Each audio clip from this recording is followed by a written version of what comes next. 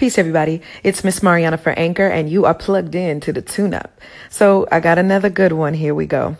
Now, I don't quote Beyonce very often, but there's a song that she has, and the whole premise and hook, the chorus to the song was, the first time I say no, it's like I never say yeah. Wow. That's deep, right? Because it's a perfect follow-up to our last podcast. For the few of you who are tuning in and starting to care and share, you know that the message was not putting people's wants before our needs. And so that leads us to the first time I say no. It's like I never said yes.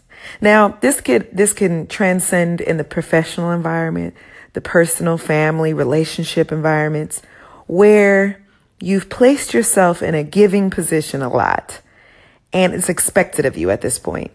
And with you on your, road to recovering, of being a hashtag recovering overgiver, right? Don't forget that hashtag recovering overgiver. We're going to make this a thing. You've basically found yourself in a space where you're learning how to operate in saying no. And people can't even handle it because it's not a wicked, oh, hell no.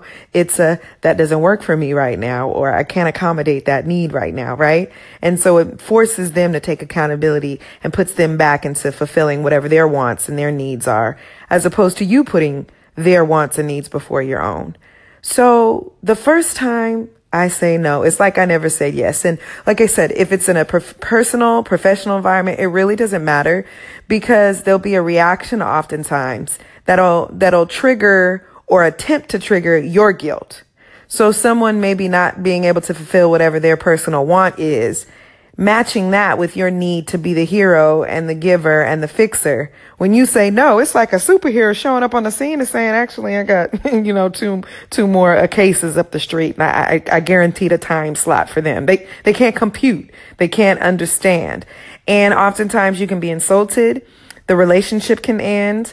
The gambit goes on in terms of how that relationship, if not emotionally mature enough, it can deteriorate. And again, that can trigger that guilt again. Oh, you don't want to lose a friend. Oh, you don't want to be mean.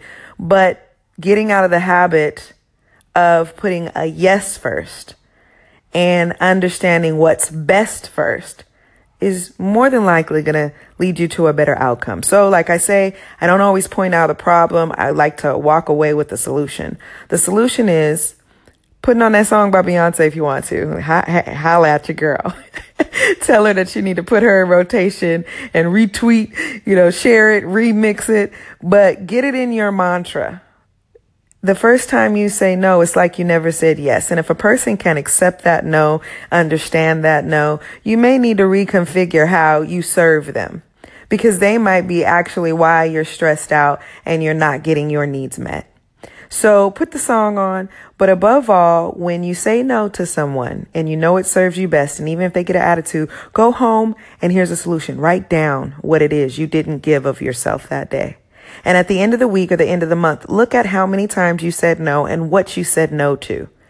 And then you'll be able to assess, like, that wasn't selfish. When you can see it on paper, it's almost like a bank account. Right? That wasn't selfish. That was wise. I didn't need to put myself out there like that and then go without. So the theme for today, ladies and gentlemen, all y'all in La La Land with Miss Mariana here for Anchor, you're plugged into the tune-up. And the lesson, the theme of the day, like I always say, I'm sharing with you because I'm learning along as I'm sharing them. No superiority here, is not allowing people to act a fool and dictate and make you feel guilty, because it's not the truth. The first time you say no is not like you never said yes. And sometimes no is good and healthy. And I hope that you can apply this. Like I always say, if you don't know, now you know. And if you do know, I want you to try and apply and then give me some feedback. It's Miss Mariana for Anchor, y'all. And you've been plugged in to the tune-up.